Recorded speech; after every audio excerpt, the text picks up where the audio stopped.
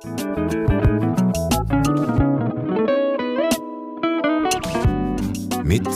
på dagen.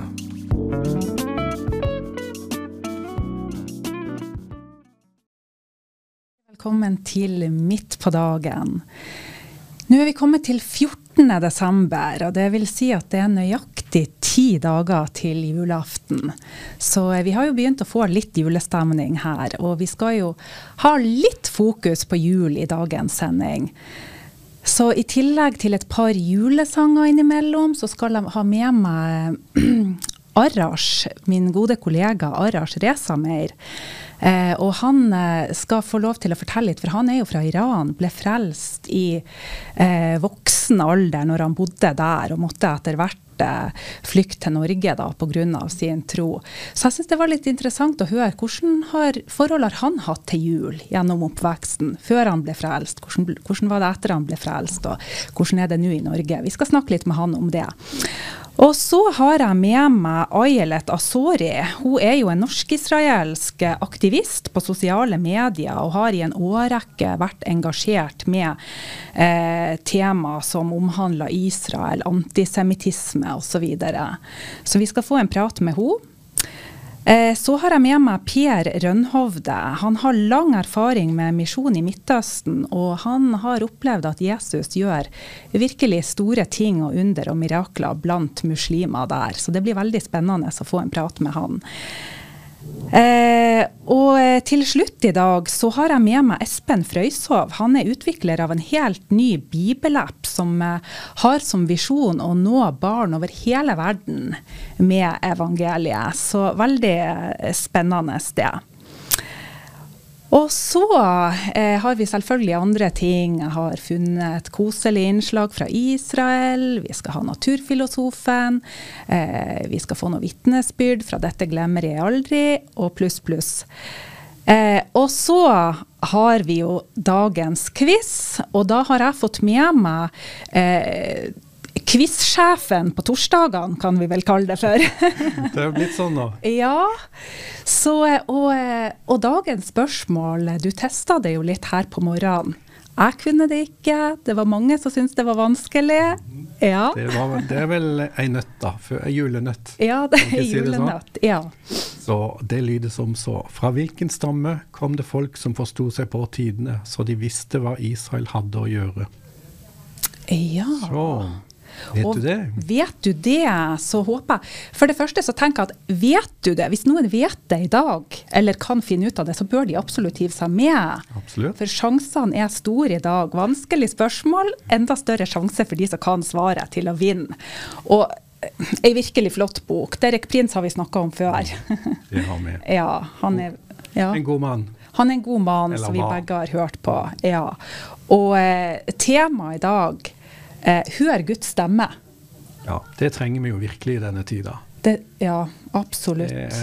Ja. Og jeg bare tenker på hvor fantastisk. Jeg husker når jeg fikk liksom mitt sånn ordentlige møte og omvendte meg til Gud for sånn 8-9 år siden. Når jeg da skjønte at man kan tenke at man kan lære seg å høre Guds stemme.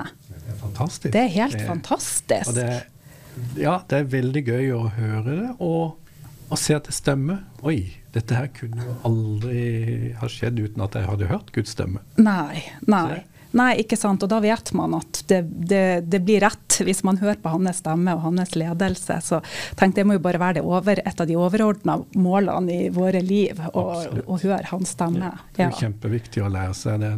Det jo en progresjon gjennom hele livet, gjennom vil jeg tro. Gjennom hele livslang, ja.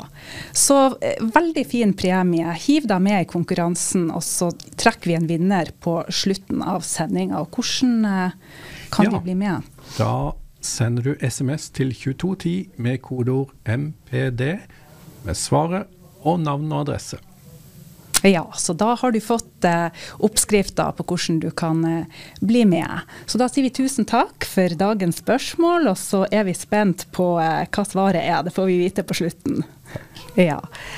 Da skal vi starte med en julesang, en nydelig, som jeg synes fantastisk nydelig julesang, og som bare handler om den kjern egentlig i juleevangeliet, nemlig for så høyt har Gud elsket verden, at han ga sin sønn den enbårne, for at hver den som tror på han ikke skal gå fortapt, men ha evig liv.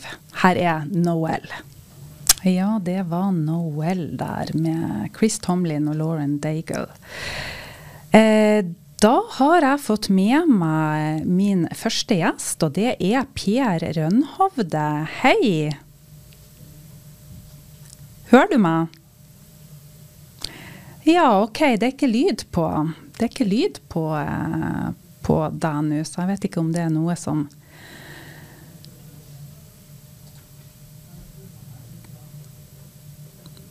Nei, da tror jeg bare rett og slett at vi må sette over til litt mer musikk, og så får vi se om vi får Per Rønhovde på med lyd etter det da.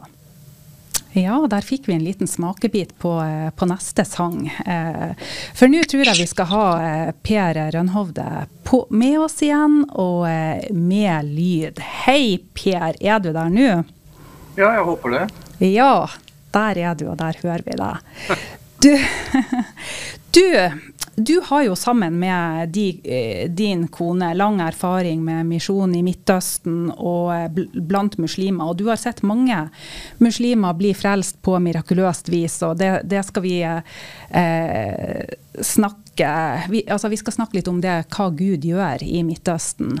Men først så hadde jeg bare lyst til å spørre deg, hvordan startet det kallet til misjon for deg? Det begynte faktisk når jeg var tenåring. Jeg var på en juniorleir som ble arrangert av menigheten, og der kjente jeg et direkte kall til misjon, og fikk både sted og land faktisk. Men så jeg var nok veldig ung, men samtidig så tror jeg at det skjedde ting som gjorde at jeg rota bort kallet mitt, dumme valg jeg tok i ungdom, så det ble egentlig ikke noe ut av det. Før i 2015, da Gud på en måte ga meg en ny sjanse. Ja, en ny sjanse i 2015. Da var du blitt gift og... Ja. Ja, hva skjedde? I 2002 så startet kona mi og meg noe som het omsorgsskolen i Philadelphia Vensla, så vi drev den fram til 2015, og det siste året, vi var jo en del turer til Jordan, da, som ble vår base, så da kjente vi at tiden var over i forhold til bibelskole i Norge, og kjente kallet til å dra til Amman i Jordan. Ok. Jordan, hvordan forholdene der? Det primært et muslimsk land, eller? 100% muslimsk land, og det ytterst få evangeliske kristne. Finns menigheter, ja, men de veldig små, og det klart det veldig vanskelige arbeidsforhold under et muslimsk styre. Ja, det lov å komme inn dit som misjonær, eller må man operere? Nei, vi kan ikke inn som misjonærer, vi kan reise inn som utstasjonert, eller under dekke av at vi jobber sammen med et godkjent kirkesamfunn. Ja.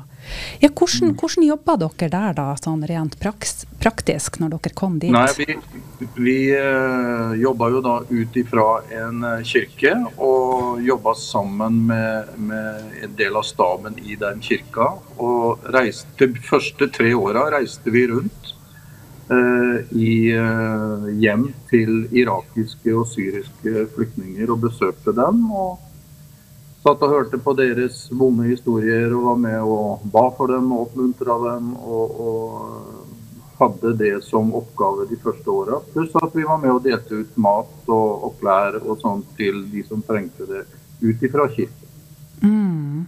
Så det var primært blant flyktninger da, som arbeidet var. Ja. Var det, hvilken religion hadde disse? Var det muslimer de fleste, eller? De som kom fra Irak, det var mange nominelle kristne, og da snakker vi om ortodokse, katolske, som egentlig ikke hadde noe eget forhold til Jesus som en personlig frelser. Så for dem var de var religiøse. Så Ja. Du, nå ser jeg at det noen problemer med bildet her, så hvis du bare kunne snu telefonen din, så tror jeg det bedre sånn. Ja. Det hjalp, ja. Det hjalp litt, ja. Ja, skal vi ja, ok. Ja. Og bare fortsett. Vi fikk jo være med å dele evangeliet med disse, og det er klart de syriske flyktningene, det var jo muslimer, så vi fikk en inngang blant muslimene ved å spørre om vi fikk lov til å be for dem, for de jo vant til bønn.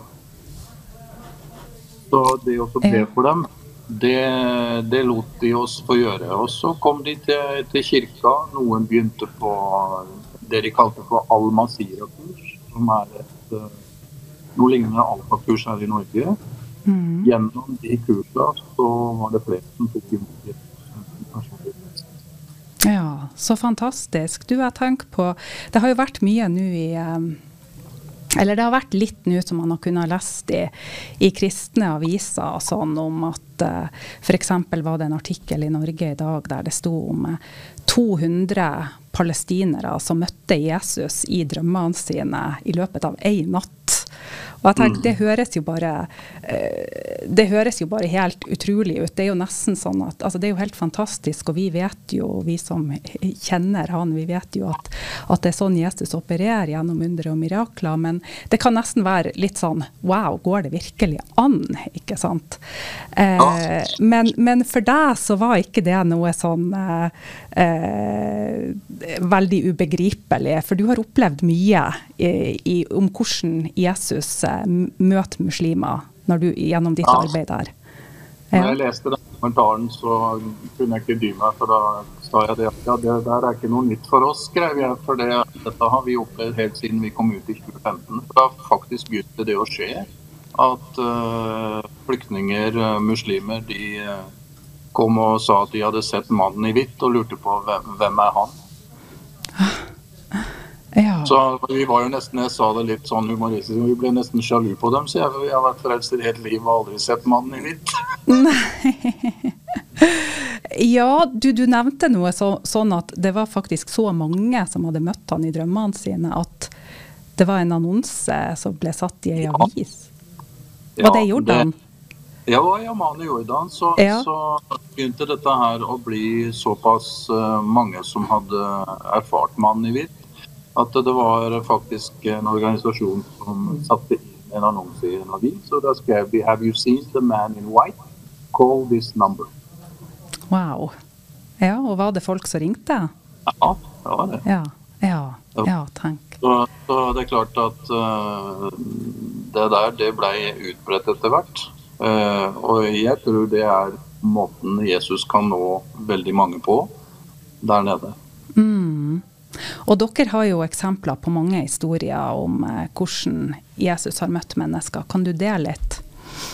Ja, kan jeg. Vi hadde jo, vi hjemme hos en irakisk flyktningfamilie som nettopp hadde kommet til Jordan, og så forteller mora en historie om seg selv og den lille gutten som de hadde. De kom til flyktningeleir på grensa til Jordan, og de hadde ikke vann, de hadde ikke sanitæranlegg. Og så sier denne lille gutten at mamma, jeg så tørst. Og da tar mora gutten i hånda, og så sier jeg får jo i hvert fall ta med meg på en tur og se om vi finner noe. Og mens de da går av denne turen, så plutselig så slipper gutten hånda, og så snur han seg, og så ser han på mora, og så sier han, mamma, jeg ikke tørst lenger. Og hun lurte på hva i verden som har skjedd, og da sier den lille gutten, det var en mann i hvitt her og ga meg et glass med vann. Og dette her, det fulgte jo dem helt til de kom til Jordan, og som gjorde at hele familien tok imot Jesus, for de skjønte hva som hadde skjedd, når de skjønte hvem han var. Wow. Men det er den lille gutten. Ja, wow. Ja. Og vi har jo en dame som kom som muslim til kirka etter hvert, og hun hadde sett mannen i hvitt, og han hadde sagt til at gå til kirka, for der snakker de også om Abraham. For Abraham er jo også en viktig person blant muslimene. Så når Jesus hadde sagt det til henne, så kom han til kirka. Over tid så tok han imot Jesus gjennom det. Ja, wow, helt fantastisk. Hvorfor tror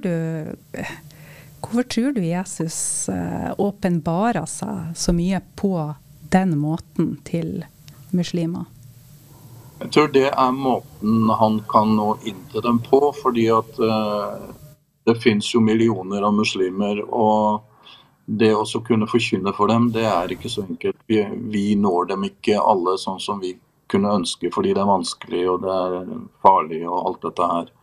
Så da tror jeg det skjer på den måten, fordi at Jesus ønsker å nå inn til så mange som mulig, gjennom drømme og visjon. Og at de får se han som han er.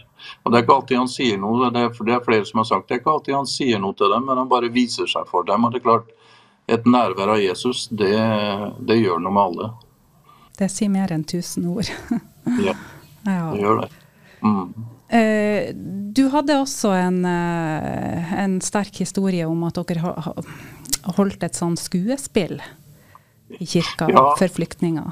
Ja. Hverken kona eller jeg har noen gang spilt skuespill og vært med på sånt, men vi kjente faktisk her i forbindelse med en matutdeling blant 300 syriske kvinner at vi skulle spille den med kvinnen ved brønnen. Så vi kledde oss ut og skrev ned skriftsteder og gjorde det så realistisk som mulig og foran disse 300 damene. Og det som skjedde, som ble veldig spesielt for kona mi, det var at dagen derpå så blir hun ringt etter for å komme ned på kontoret, og da sitter det en muslimsk dame der som gjerne vil prate med henne etter dette skuespillet. Og da spør hun, Sølvi, tror du at Jesus vil ta imot meg, for jeg har hatt 6 menn? Og der og da så hadde skuespillet eller beretningen om kvinnen med brønnen gjort sånt inntrykk på henne at hun ble frelst den dagen etterpå på kontoret der. Ja. Det er sånn som, om det var bare for den ene, så var det verdt å gjøre det vi gjorde. Ja, så sterkt. Og mange av de som har blitt frelst har også blitt veldig engasjert og igjen vunnet mange mennesker for Jesus. Ja, vi har jo kontakt med en jente der nede nå som er mor til 3.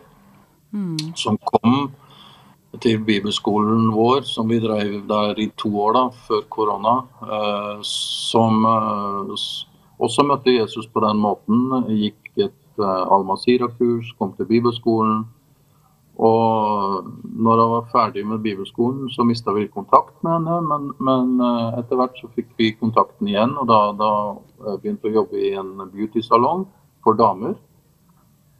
Og der er det jo sånn at det er ingen som kan se inn, for det er jo svarte tepper foran og overalt. Så de har jo fine arbeidsmuligheter som evangelist innenfor der med disse damene. Så hun sendte meg en melding her i høst, og da skrev hun til meg, Daddy, this autumn I have prayed with 26 women to salvation. Wow. Så 26 damer mora bedt til frelse på salongen. Fordi hun er kledd som oss, hun har tatt av seg alt, hun har et strålende vesen, og er ikke redd for å dele hva hun har opplevd.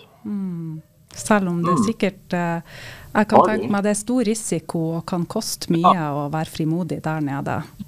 Det kan det, men hun er tøff.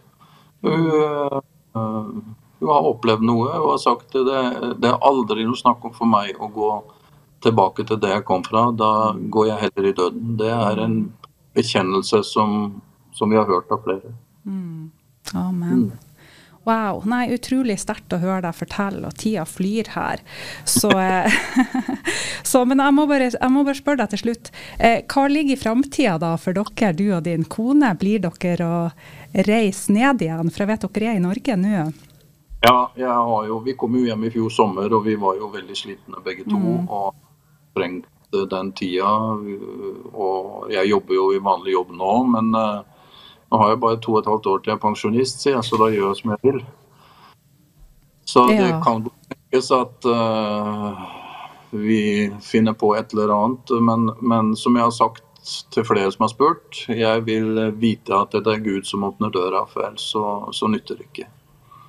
Men vi åpne for at noe nytt kan skje, ja. Det vi. Vi har gode venner der nede som venter på at vi skal fortsette. Så vi får se. Ja, amen. Nei, men du, da må du bare ha tusen takk for at du ble med og dele, og så må bare Gud velsigne dere videre i det arbeidet som dere står i, og alt dere tar dere. Alt Gud leder dere inn i tida som kommer. Takk skal du ha. Takk skal du ha. Da skal vi få høre denne nydelige sangen fra løvhyttefesten i Israel, Your Great Name, og så jeg tilbake med en ny spennende gjest etter det. Ja, det var musikk fra Visjon Norge var på løvhyttefesten og når tilbake. Da har jeg fått med meg Ayelet Asori. Hei og velkommen. Tusen takk. Du jo norsk-israelsk, og i tillegg til å være student i Oslo, så kjenner kanskje flere deg som aktivist på sosiale medier. Du foredragsholder, du snakker om antisemitisme, Israel og så videre. Og jeg bare lurte på nå, en hel verden har jo blitt berørt, og det har vært en veldig spesiell tid egentlig for hele verden etter dette grusomme terrorangrepet som ble utført av Hamas mot Israel den 7. oktober. Og jeg tenker på du som norsk-israeler, du var jo i Norge når det skjedde, og du har vært i Norge siden da. Hvordan har denne tida vært for deg?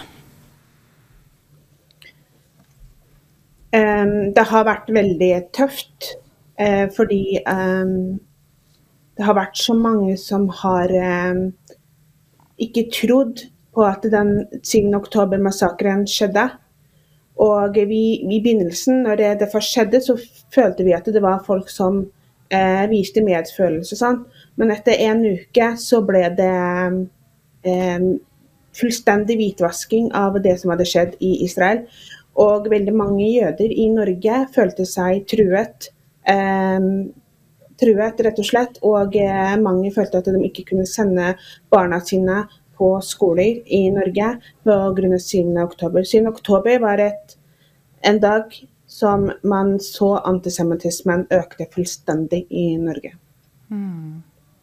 Jeg tenker på, som du sier, med en gang dette skjedde, så reagerte jo hele verden, og vi fikk mye i nyhetene, også i norsk media, om hva som hadde skjedd, og disse grusomhetene. Men etter hvert så har det kanskje vært mindre fokus på det, eller blitt mer ensidig. Er det ting du skulle ønske kom bedre fram i norsk media og nyheter? Jeg skulle ønske at det kom mer frem om hvordan de jødiske gisslene har hatt det under fangenskapet. Det har vært mer fokus på at Hamas har behandlet dem bra, at de har blitt godt tatt vare på, men så kommer det i ettertid at de har blitt dopet, det har vært seksuelt overgrep i fangenskapet. Det alt for mye fokus på at Hamas blir sett på som en snill organisasjon som behandlet israelerne bra. Og det mener at det en feil måte, og en hvitvasking av en terrororganisasjon.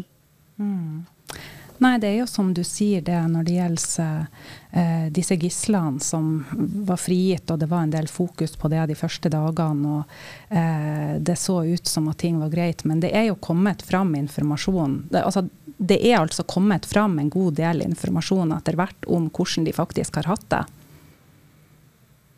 De har det, men det som sagt, det veldig mange aktivister i Norge, spesielt for tilhengere av Palestina, som prøver å gjøre alt mulig for å legge lokk over den angrepet og fokusere på at det går an å rettferdiggjøre dette angrepet. At det som skjedde bare godtatt. Og det heller ikke lagt vekt på at de som faktisk ble angrepet i Israel var fredsaktivister som støttet palestinerne og jobbet for at de skulle få en bedre fremtid. Ja. Israel har jo vært veldig, eller hvis vi bare fortsetter på det som går handler om media, det var jo nylig på nyhetene, så var det en reportasje der det viser seg at det veldig mange Hamas-krigere som overgir seg, men så var det også mye fokus på at det var mange sånne avkledde menn som satt der med bind for øynene, og det ble kanskje vist i et ufordelaktig bilde av Israel da, eller IDF. Har du noe mer info rundt det? Ikke så veldig annet enn at de har jo blitt arrestert, og de har undersøkt hvem de og hvilken tilknytning de har. Noen har også blitt sendt tilbake da. Ja. Ja, for det vel ikke uvanlig at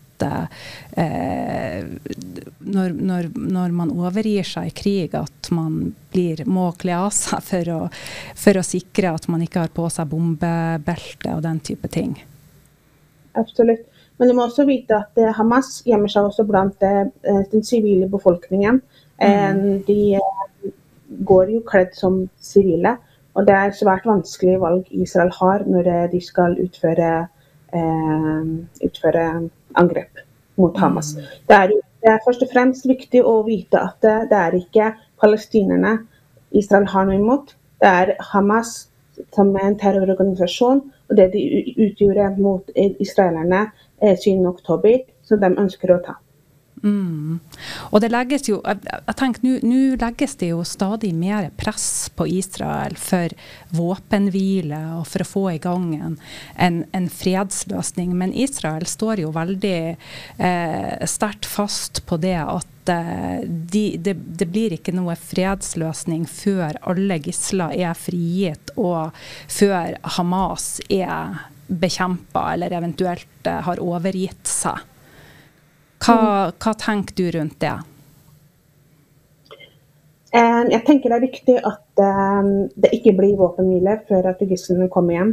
Jeg føler at verden legger så fokus på at det Israel sin feil at de har utført dette angrepet uten å legge fokus på at det var Hamas gjort, som har vært ekstremt krigsforbrytelser, forferdelig masse tortur og henrettelser som gjort mot israelske gisler. Det ingen som tror på israelske kvinner som har blitt voldtatt og gjennomgått et seksuelt overgrep. Det ikke noe fokus på det. Det kun fokus på at Israel må stoppe krigen. Men det ingen som fokuserer på Hamas sine krigsforbrytelser. Ja, hvorfor det så viktig at Hamas blir overvunnet? Grunnen til det jo at det skal bli trygt for israelerne å kunne bo i Syrien, også fordi at Hamas undertrykker Gaza-befolkningen. Det veldig lite fokus på at Hamas faktisk undertrykker den palestinske befolkningen i Gaza. Men mest av alt så det jo fordi at de ønsker at israelerne skal kunne komme hjem. De har ikke kommet hjem igjen i sør siden 7. oktober. De har blitt evakuert. Og ikke bare har de blitt evakuert i sør, de har også blitt evakuert i nord på grunn av Hizbollahs angrep mot Israel. Jeg tenker på du er jo frimodig, og du deler på sosiale medier og for å formidle det som er sannheten rundt disse tingene. Hvordan har det, altså, og det er jo noe du har gjort i en årrekke, faktisk. Hvordan opplever du at det har vært nå etter 7. oktober å stå støtt opp for Israel? Jeg føler at det har vært vanskelig, men det har også vært positive sider ved det, fordi jeg har fått tilbakemelding fra veldig mange jødiske ungdommer som føler seg sett. De føler at de kan vise sin identitet, det hjelper dem, at det finnes en som har samme bakgrunn som dem, som står opp for Israel, og som et talerør for dem. Så personlig så har det ikke vært noen negative ting, utenom at det har vært antisemittiske kommentarer på kommentarfeltet. Men mest av alt har det bare vært positivt, så ja. Og hvordan er det? Hvordan er inntrykket ditt? Altså, hvordan har det vært for deg og for jøder i Norge tida etter 7. oktober? Det har vært svært vanskelig. Veldig mange har følt at de, spesielt under 7. oktober, at de ikke kunne sende sine barn på skoler. Mange har jo fått antisemittiske kommentarer på sosiale medier om at det var dumt at Hitler ikke fullførte jobben sin.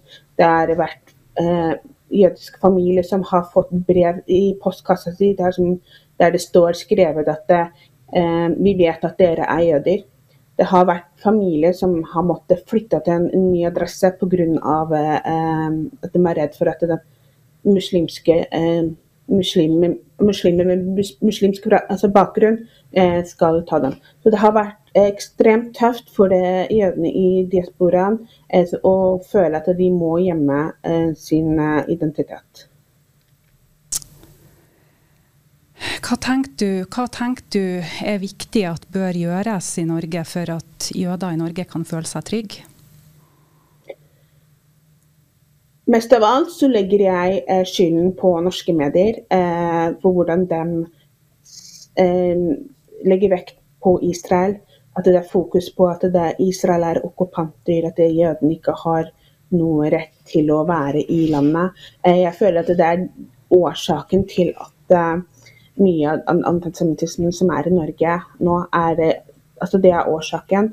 Og så tenker jeg at det viktig at man tar tak i den antisemittismen som i Norge fra den arabiske verden. Det ikke bare norske medier, det også innvandrerne som har kommet til Norge fra Midtøsten, som har en antisemittistisk holdning som må bli tatt på alvor, og som regjeringen bør ta på alvor for å beskytte den jødiske minoriteten. Ja.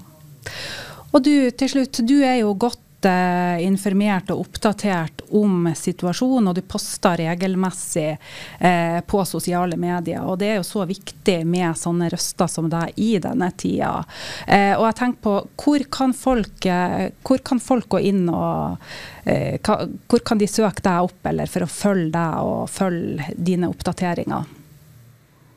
De kan følge meg på Facebook, Instagram. De kan gjerne ta kontakt med meg på melding. Jeg prøver å svare så godt jeg kan, og så ofte jeg kan. Så de må ikke være redd for å ta kontakt med meg. Ja, og det navnet ditt, da søker de bare på navnet ditt, altså. Ayelet Asori, ja. Du, tusen takk, Ayelet, fordi at du ble med oss i dag. Det var veldig fint å snakke med deg, og veldig glad for at du står på. Bare Gud velsigne deg videre. Takk. Ja, da skal vi få Original Love med City Point Worship. Ja, det var City Point Worship der med Original Love. Og nå skal vi få et av disse fine vittnesbyrdene fra denne serien, Dette glemmer jeg aldri. Og i dag er det Åse Elinor Lie Svarstad som skal dele med oss. Dette glemmer jeg aldri. Denne historien glemmer jeg aldri. Første gangen jeg fikk et møte med Jesus, da var jeg 9 år. Vi sto i en liten gruppe og sang «Dette lille lyset mitt, det skal skinne klart». Plutselig så kjente jeg en varm strøm igjennom meg. Veldig rart. Og jeg fikk en kjærlighet, spesielt til dem som satt foran meg der. Så jeg holdt nesten på å begynne å gråte. Men jeg var glad i Jesus, og hadde den med meg som en venn videre gjennom livet. Så ble jeg gift. Og plutselig, like etter gikk inn i ekteskap, så kom det en merkelig følelse om at du må ønske deg en stor familie. Jeg hadde aldri tenkt på det. Synes det var så rart. Men så begynte barna å komme. Da den 4. hadde kommet, så han var 4 år. Da ble jeg radikalt frelst. Jeg hadde liksom vært venn med Jesus alltid, men da ble jeg frelst og løst og fridd ut. Så ble jeg gravid igjen, og da sier legen, nei, nå må det være slutt. Nå må du sterilisere deg. Og ja, tenkte ja, kanskje. Men så kjente jeg det at nei, jeg kunne ikke gjøre det. Og Jesus ville ikke at jeg skulle. Jeg følte det sånn. Og da hadde jeg en kamp på det en stund, inntil en natt jeg ble vekt av en stemme som sa, stå opp og slå opp Bibelen din. Så gjorde jeg det. Og plutselig så falt øya mine rett på Romerne 12:2. Bli ikke dannet lik denne verden, men bli forvandlet ved fornyelsen av deres sinn, så dere kan prøve hva som er Guds gode, velbehagelige og fullkomne vilje. Og da ble jeg fullstendig løst, og jeg visste, nå er det punktum, det blir 5 barn. Og sånn ble det, og da tenkte jeg på det, da jeg møtte Jesus, eller fikk følelsen av Jesus kom inn til meg, 9 år, da gikk det da 29 år før jeg ble frelst. Og tenk for en tålmodig Gud vi har. Og så, i dag, så teller da nære familie 5 barn, 15 barnebarn og 16 oldebarn. Og det er Herrens velsignelse og ikke noe annet. Og dette glemmer jeg aldri.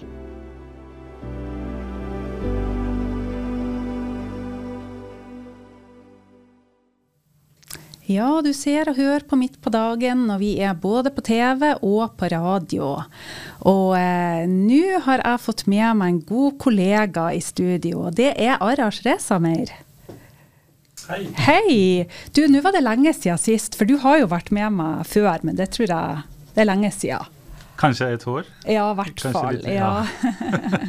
Og da var det vittnesbyrdet ditt du fortalte, for du har jo et veldig sterkt vittnesbyrd. Du er jo fra Iran og ble jo frelst, altså fra muslimsk bakgrunn, men ble frelst der. Vi kan ikke ta hele i dag, men... Nei, det er en lang historie, ja. Men det kan jeg si. Jeg ble frelst i 2003 i Iran, og så måtte jeg flykte fra hjemlandet mitt etter 5 år. Ja. Og da kom jeg til Norge i 2008. Ja. For du kjente med en gang når du var blitt frelst at du ville engasjere deg og dele om din tro. Ja, og bruke den kunnskapen du hadde med media. Ja. Jeg var aktiv kristen der nede. Og vi hadde hjemmekirke der i Iran, i min by, Karaj. Og hadde vi på en måte distribusjon av CD, DVD-er, av ikke møter, men undervisningsprogrammer som gikk på satellitt den gangen. Og masse bibler som måtte deles ut. Ja, fantastisk. Hvordan er det å være kristen i Iran? Må alt liksom skje sånn undergrunn? Vi har to etniske grupper som kristne. De armenere og assyrere som bor i Iran. Armenere som flyttet til Iran kanskje blir ca. 300 år siden. Og assyrere bodde i grensen av Iran og Irak. Og det ikke noe problem for dem. Nei. Men de som konverterer fra islam til kristendom, får de masse problem hvis de aktive kristne. Ja. Så de kan ikke delta i menigheter eller sånn offentlige kirker som i Iran, og det veldig få nå. Og de kan ikke evangelisere. De kan ikke feire noe. Det ikke lov for dem. Og alt må gå sånn underground. Ja, det kan man si. Og du måtte til slutt da flykte til Norge på grunn av at det kom fram at du var involvert, eller at du... Ja. Så lurte jeg på, og vi veldig glad for at du kom til Norge. Ja. Du og kona di, ja. Men det jeg synes var litt interessant da, for at nå det jo snart jul, vi begynt å komme i julestemning, seerne våre sikkert begynt å komme i julestemning, så jeg hadde jo lyst til å ha litt fokus på det, og så synes jeg jo det var så interessant det med jul for deg da. Hvordan har det vært ditt forhold til jul, sånn i oppveksten i et muslimsk land som Iran, og med, når det var det som var dine omgivelser da? Kjente du til jul? Så du noe til det, eller hvordan var det? Jeg husker veldig godt at da jeg var barn, hadde vi en del TV-programmer som var det handlet ikke om Jesus eller kristendom, men det var rundt jul og sånn fra Walt Disney og disse type programmer. Og den varte i de første årene etter revolusjonen. Før revolusjonen hadde kongen og myndighetene i Iran veldig stor respekt til kristendom og alle forskjellige religioner. Men etter revolusjonen ble det helt sånn islamsk, det kan man si, stat da. Og de var begynt å bare ta vekk disse respekt og disse type tradisjoner som var på TV og radio. Men det som jeg husker var at på julrom, også fra jul til nyttårsaften, hadde vi forskjellige kartoner som gikk på TV. Altså vi var veldig glad å se på de. Fordi at det var veldig, veldig morsomme kartoner, og vi hadde ikke de i hele året. Det var bare på det tidspunktet. Ikke sant. Men det kan sikkert være kanskje mange av de samme som vi vokst opp med her i Norge. Akkurat, det var akkurat det samme. Så de jo fantastiske, Men etter hvert ble det ikke noe av. Og helt fram til at jeg ble frelst, hadde ikke vi... Hørte ikke noe om jul, tenkte ikke på jul. Nei, det var ikke noe. Men etter det feirer vi jul hvert år som jeg var der nede. Ja, ok. På vår hjemmekirke, med familien og alle de vennene som var kristne rundt oss da. Hvordan var det da når du ble frelst, eller før du var frelst? Visste du da at jula handlet om at Jesus ble født? Eller var det noe du fikk vite etter du ble frelst? Det hadde du alltid visst. På sånne muslimske, også det var på islamreligion, sier de at det var Jesus var en profet som ble født sånn 24. desember da. Så hadde de den og så vi hadde den i hodet. Ja. Men vi hadde ikke også den meningen som vi har i kristendommen, har ikke vi i islam. Så var det totalt annerledes, ja. Ja, hvordan opplevdes det da? Kan du huske første gangen du feiret jul som kristen? Det var stor glede i hjertet mitt, og alle de medlemmene som vi hadde i vår hjemmekirke. Vi pynta med masse forskjellige frukt og stor bord med mat og sånn, og juletre og sånn. Så det var veldig spesielt, fordi at vi opplevde den på en helt spesielt måte, og altså med litt, det kan vi se kanskje frykt av myndighetene for å oppdage hva vi gjør der i det huset. Og også masse sånne god følelse i hjertet vårt. Så det var utrolig fin opplevelse da. Ja. Og i år så, altså nå er du kommet til Norge, du har feiret jul i Norge i mange år, men i år blir jo litt spesielt, for i år jo første året at dere feirer, du og kona di, og enda et tilskudd. Ja. Barnet vårt. Ja, hvilke planer har dere for jula? Vi har allerede invitert en del av vennene våre her hos oss, og de skal komme til oss. Og masse gaver og sånt, masse fine ting, og vi skal besøke vår menighet i Larvik.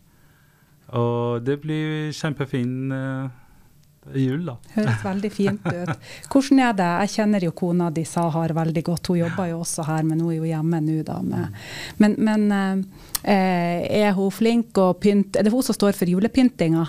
Hun kjempeflink. Ja, så det julestemning i huset nå? Ja.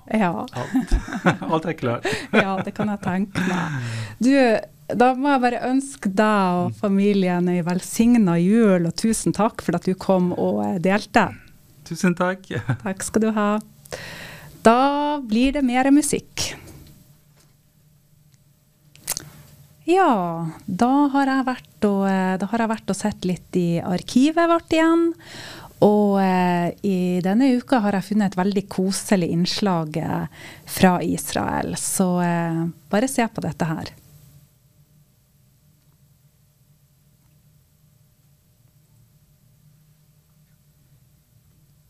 Bare skal vi se på innslag kanskje?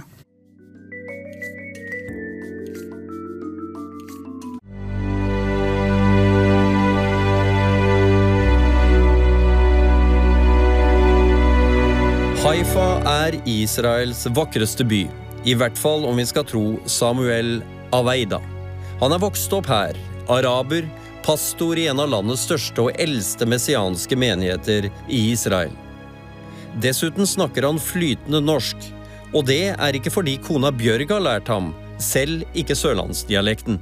Ja, det kanskje ikke helt vanlig at en typisk israeler som født og vokst opp i Haifa snakker norsk, men det som skjedde med meg når jeg traff min norske kone, når hun var volontør her i Haifa for mange år siden. Og det eneste hun kunne føre med seg til Norge sånn tollfritt var meg, så det det ble til slutt sånn. Jeg bodde 8 år i Norge, 3 av de i Oslo, studerte på Frikirkas teologiske seminar, og så var jeg 5 år pastor i Frikirka på Sørlandet, i Hegeland, Vennesla kommune. Samuel altså araber, men elsker Israel, det jødiske folk, og han tror på Bibelen. Blant de som velsignet å være født i en kristen familie, kristen arabisk familie.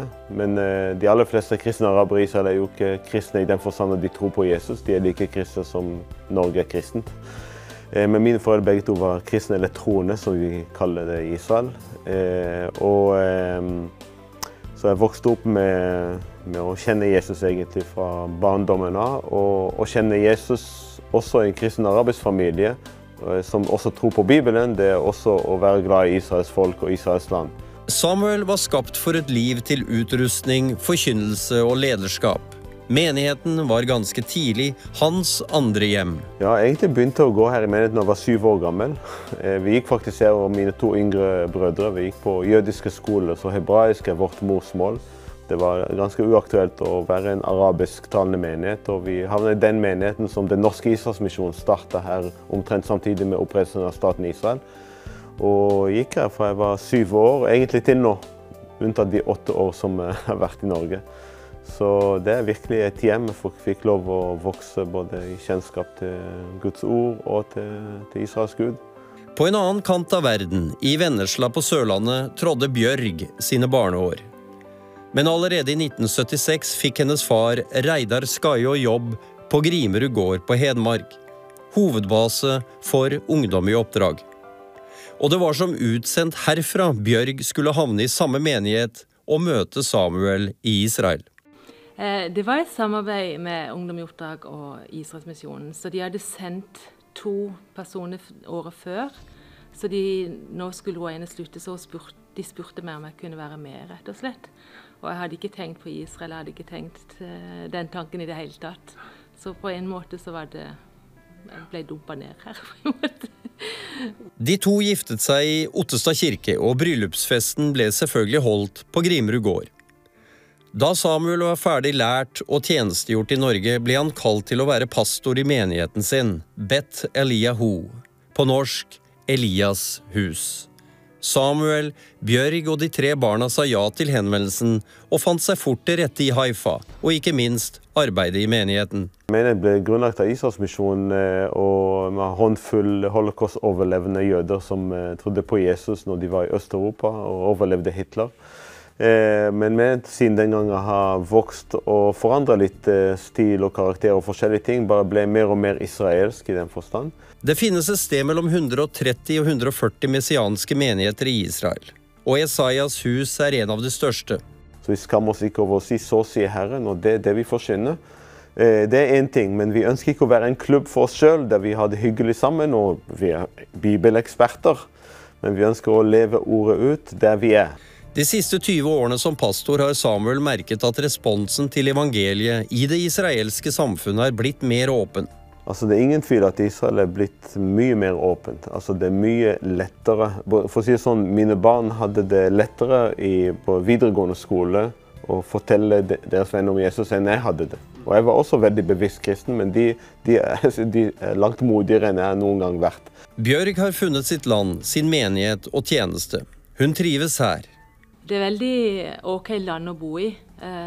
Folk er vennlige og liksom, altså, du har jo forskjellige mentaliteter, og du har der pushe-greien, men likevel så er det, du er godtatt her. Og ifølge hennes mann er altså Haifa den aller beste byen å slå seg ned i. Ja, i disse dager så er det ute en helt ny bibelapp for barn. Og nå har jeg fått med meg mannen bak denne. Espen Frøyshov, velkommen. Tusen takk. Du, bibelapp for barn, så spennende, tenker jeg. Og jeg vet at du har beskrevet dette som et globalt misjonsprosjekt for hele verden. Hva innebærer det egentlig? Det innebærer jo selvfølgelig at det er for hele verden, og det er jo et misjonsprosjekt som jeg ønsker å gi ut til alle barn i hele verden, som et verktøy, sånn at de kan få lære Bibelen å kjenne på sitt morsmål også da. Du, hva er bakgrunnen for at du ønsker å utvikle en bibelapp for barn? Det er jo litt rart, egentlig. På en måte så var det ikke naturlig, men jeg måtte ha vært i en reise, og så jeg har jobbet i Jesus Revolution, og den perioden gikk mot slutten, og da hadde vi ventet vårt 3. barn. Så jeg lurte på, spurte og funderte på for Gud, da, hva skal jeg gjøre nå? Og i den prosessen og i den tiden så kom vi til et punkt hvor jeg oppdager jo at barn, altså en skjerm det en magnet mot barn, så de bare dras mot en skjerm. Så jeg tenkte at her må jeg finne noe kristent innhold, og helst Bibelen til barna mine. Og jeg lette og fant jo bare sånne gamle kopier hvor de hadde skannet inn bilder som ikke veldig egnet for en mobilskjerm. Så tenkte jeg, hvorfor det ingen i hele verden som lager noe sånt til barn? Så da fikk jeg tanken og ideen, og så ble det på en måte et kall til å lage denne barnebibel-appen da. Ja, så du sier, finnes det ikke noe lignende der ute allerede? I dag så heldigvis så finnes det ett alternativ. Så det jo en fra før. Så det jo veldig positivt at det finnes noe, men nå kommer jeg med ett til, altså i hvert fall to. Så det ordentlige produkter som beregnet og lagd for skjerm og interaksjon da. Ja, jeg tenker det ganske utrolig at det bare finnes i dag to alternativer for, altså, med Bibelen og få ut Bibelens budskap, altså en bibelapp til barn. Hvorfor tenker du at det så viktig å nå ut til barn med Bibelen sitt budskap? Hvis du tenker i et stort perspektiv da, om misjonsbefaling, så sa jo Jesus gå ut og gjøre disipler. Og det jo på en måte vårt generelle kall som alle mennesker har. Og i den forbindelse så det jo lurt å tenke, hvem skal vi nå, og hvilken aldersgruppe bør vi starte? Og hvis du sjekker undersøkelser, så gjort at, så sier de jo at de aller fleste tar en avgjørelse før de 18 år. Og da det jo naturlig at vi begynner å fokusere på den gruppen hvor de faktisk tar en avgjørelse for å følge Jesus. Og da det viktig at de får presentert Bibelen og blir kjent med Bibelen i den perioden hvor de faktisk tar en avgjørelse for Jesus. Ja, og jeg tenker på også når man hører om folk som blitt frelst i voksen alder, så synes jeg så ofte jeg hører når jeg hører vittnesbyrd og folk forteller at det ofte mye av det som de har lært gjennom barneår, gjennom søndagsskole og sånne ting som det var mer av før i tida da, som har festet seg på en måte. Ja, det riktig. Så det jo også, liksom når du så frø, det viktig å så gode frø til barna, sånn at de kan lære å huske det når de blir voksne, og da har de en barnetro som hjelper dem til å ta et valg når de blir større. Du, jeg tenker på det du sier med at du fikk denne ideen, og du kjente på at det var noe som var viktig, men jeg tenker, det ikke hvem som helst som bare har muligheten til å sette i gang og faktisk utvikle en app. Hva din bakgrunn egentlig som har gjort deg kvalifisert til det? Altså det Gud som hjernen bak her, for Gud har lagt et løp og forberedt meg dette i mange år. Samtidig så i dag så kan i teorien hvem som helst gjøre det, fordi at du kan lære, alt ligger på nett, du kan lære deg disse tingene.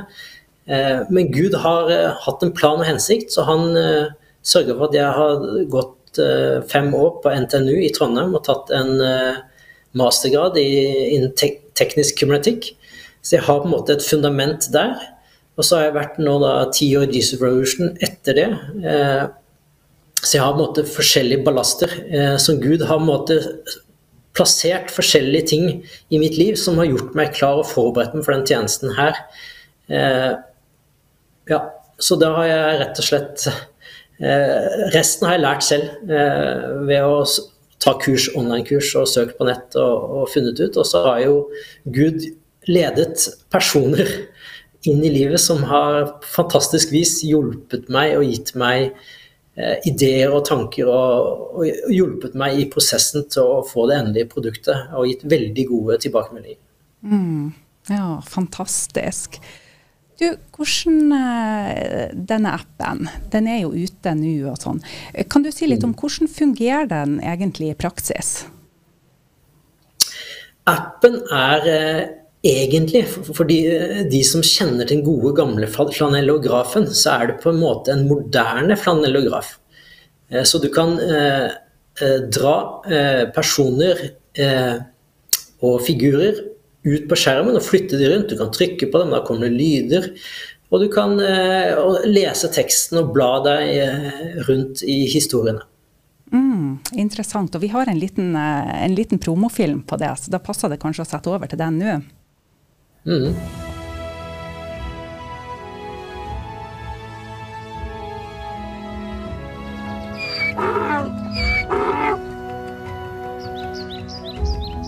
Ehi, accade di fare. Ehi, accade di fare.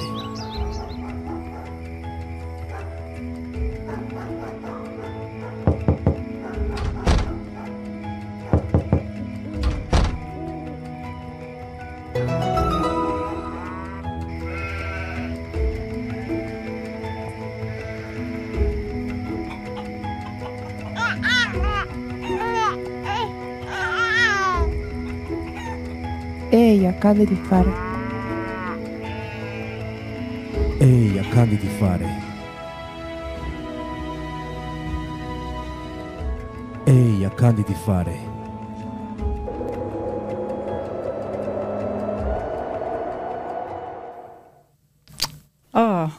Du så godt og fredfullt det føltes å se på den appen. Ja, så det var en liten promo. Ja, og som du ser, så kan du, når du drar figurene rundt, så kan du plassere dem der du vil på skjermen. Og da skjer det ting. Skal vi se, vi har noen bilder her som vi kan få opp. Ja. Som du ser her da, så det jo en knapp nede til venstre. Når du trykker på den, så vil du da kunne få figurer ut som du så på skjermen her, som du kan da plassere rundt, og barna kan leke med dem og flytte dem der de vil, og lage på sin egen scene. Og hvis du ser neste, så har vi da teksten står opp til høyre, så foreldre kan lese, eller barna kan lese selv. Og når du da leser teksten og ruller nedover, så hvis du så på ene siden på den videoen, så kom det da flammer på hodet deres. Og det jo når du scroller teksten, så skjer det ting. Så det noen sånne overraskelsesmoment når du leser historiene I greiene. Og så kan du da sveipe fram og tilbake mellom sidene, så du bruker fingeren på skjermen, og så kan du bla deg videre I historien bortover da. Ja, du, hvordan tilbakemeldinger har dere fått så langt? Jeg overrasket av hvor positive folk hvor imponert de Jeg har fått veldig mange gode tilbakemeldinger, og jeg har jo testet på noen barn, og barna sitter der og koser seg og elsker det, og synes det gøy med lydene, og nysgjerrig, og spør, kan ikke ta en historie til? Det veldig gøy å se at folk liker dem så godt da. Ja, det god tilbakemelding å få at barna ønsker å ta en historie til. Ja. Du, hvordan, for det jo en app som den helt ny, og den på Android, I alle fall foreløpig.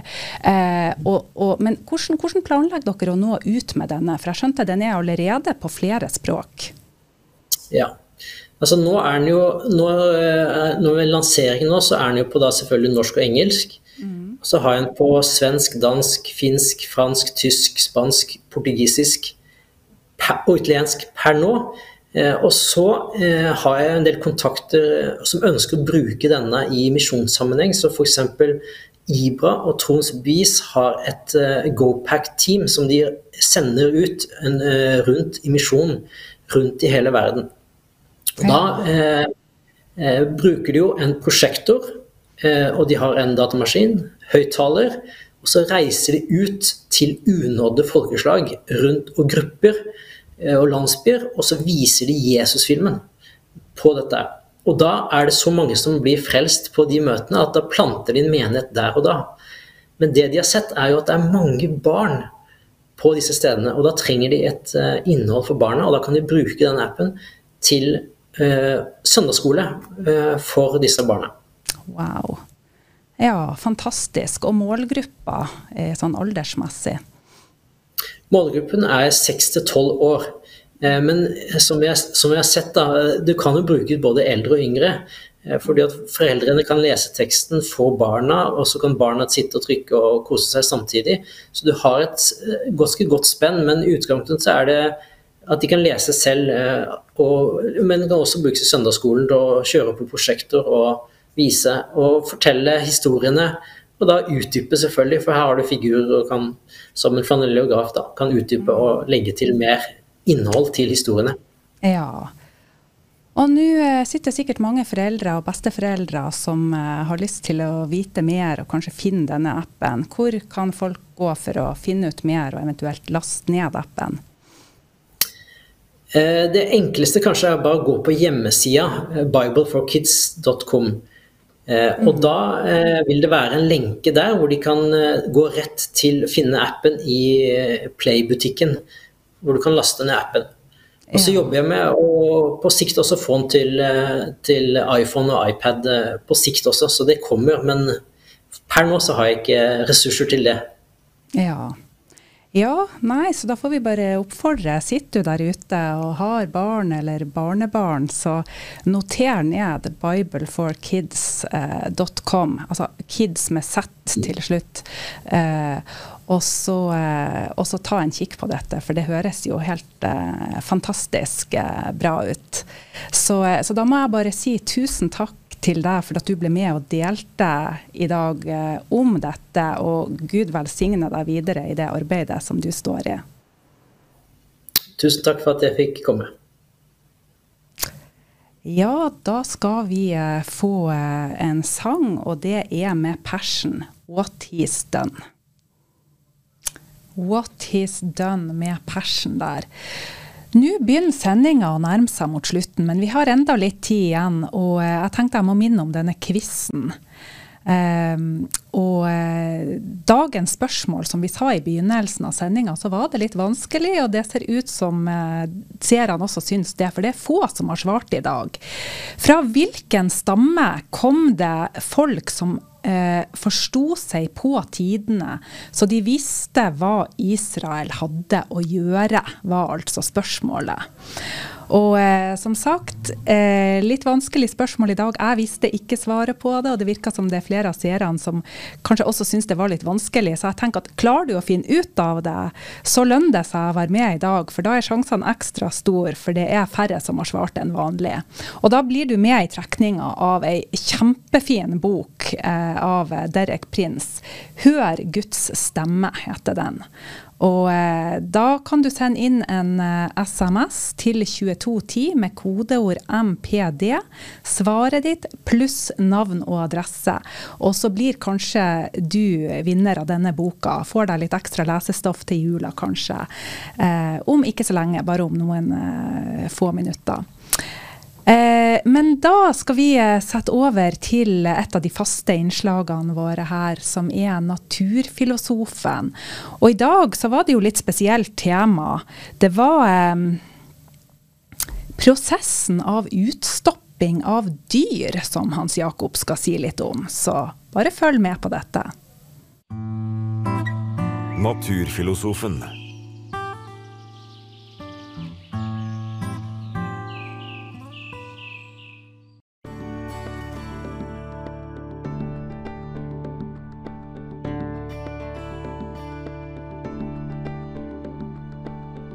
Jeg vil ta for meg et lite tema mens det lysner utenfor her, og det har med utstopping av fugler og dyr å gjøre.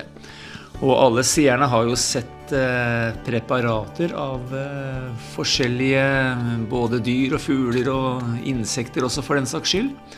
Men det med utstopping, det en ganske stor prosess, og en del har ikke så mye kunnskap om det, men det kan være greit å vite at det en ganske omstendig prosess faktisk. Og her så har jeg en røy, den skjøt jeg for en del år siden.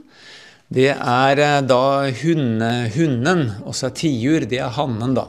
Men røya, det hundfuglen, og tiuren omtrent 4 ganger så stor, så da kan du jo forestille deg, det noen ordentlig svære kalkuner som flakser rundt i skogen, og når det stille og du ikke hører en lyd, og plutselig så braker den opp gjennom noen kvister og sånn, da det jo en veldig eksplosjon av lyd faktisk, for det tunge og store fugler. Og du en jeger, så gjelder det å få med seg inn i sekken, men det slett ikke lett. Men den datt, ja, kona mi var og plukket tyttebær, og så ruslet jeg en tur med geværet, og var veldig heldig og fikk med meg denne da, for noen år siden. Men det som gjelder med utstopping av dyr, det selvfølgelig den må være sånn noenlunde hel. Det det jo som regel når du på jakt. Det må være riktig årstid, jakttid. Da begynner jo fugl og fjær å sitte godt på også, litt utover høsten. Og så det dette da at den må fullstendig renses faktisk for alt som heter kjøtt. Og sener i vingespisser, tær, hode, kranie, alt må være helt rent når man stopper ut da, eller renser fuglen da, for å si det sånn. Og når du bare har skinn igjen, så ser det ut som en bare skinnfile alt sammen, men da det mange som også vasker fjøredrakten sånn for å få det helt fint, og så tar man på et stoff da for å bevare skinnet slik at det ikke råtner. Og det veldig viktig, for selv om det bare tørt skinn, så kan det råtne også. Men når det stoffet på, som i profesjonelle tilfeller arsenikk, så jo det veldig, veldig giftig, så det kan ikke hvermannsen holde på med. Men man får lisenser og så videre da, vet du. Og så når man har på det, så begynner man å bygge opp kroppen igjen da. Og da kommer virkelig det krevende kunsthåndverket inn. Altså, da skal man ha veldig god kunnskap om objektet man stopper ut. Og så må man også ha et veldig godt skjønn for å få dette til å skapes om til et naturtro vilt. For man har erstattet det inne i fuglen med isopor, og man har ståltråder og forskjellige sånn hamp og sånn som skal simulere hals og fylle vinger og så videre. Og så skal man da forme alt slik at det blir en naturtro skapning. Og det et regelrett kunstverk på samme måte som et vakkert maleri, om du spør meg. Men igjen en veldig omstendig prosess, og dette med øynene også veldig viktig, for det skal være riktig dimensjon på øynene, som da settes inn i kraniet, hvor det lagt leire, slik at øynene fester seg, og så skal det være riktig diameter selvfølgelig. Men også det med farvevalg viktig. Og da får man også bestilt glassøyne i forskjellige mål og farver faktisk. Så det en veldig interessant hobby, og det vel få ting som pryder en hytte eller bokhylle mer enn et vakkert preparat. Det aller beste, det jo selvfølgelig å gå i skogen og se fuglene i naturen, men det som regel veldig kortfattelige øyeblikk hvor det bare braker opp en røy. Du bare hører disse store fuglene som regel, du ser dem jo nesten aldri, hvis du ikke veldig heldig da. Så på den måten så det veldig kjekt, og mange kafeterier og restauranter og så videre, de har jo dette som pryd da, på veggen. Så det var litt om utstopping, og så får du tenke på det neste gang du stopper på et spisested og kikker opp på veggen og ser en vakkert utstoppet mår som spaserer langs en rot, så skal du vite det at det en ganske stor prosess før den måren da står ferdig utstoppet.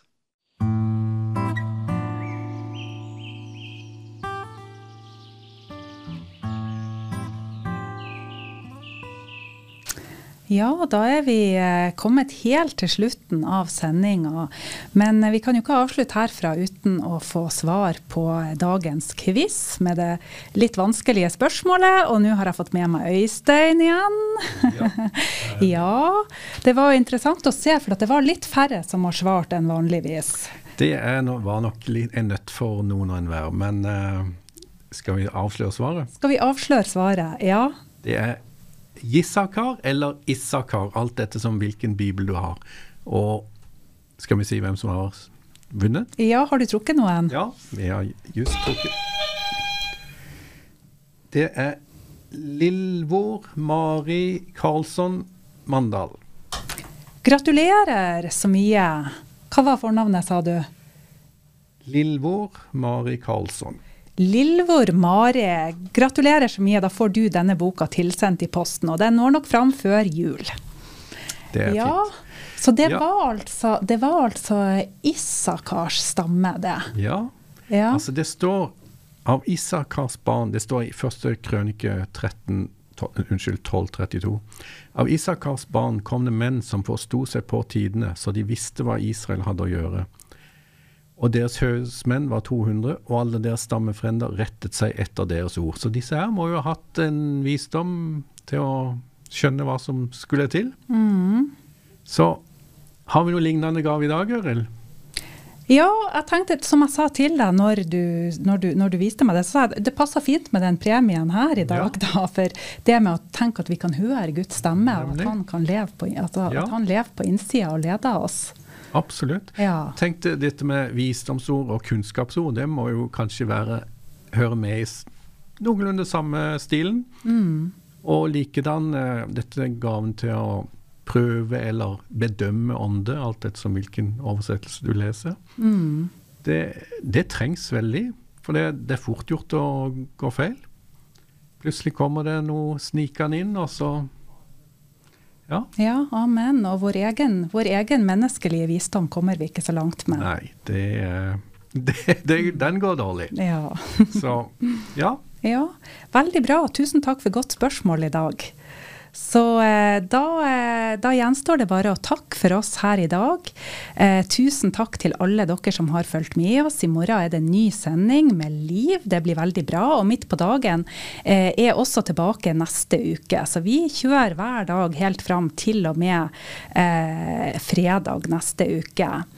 Og så er det jo Studio Direkte i kveld, altså det er denne julegaveaksjonen, så få med deg det også hvis du har lyst. Jan Hanvold er programleder. Tusen takk for oss, og så avslutter vi med en julesang herfra i dag.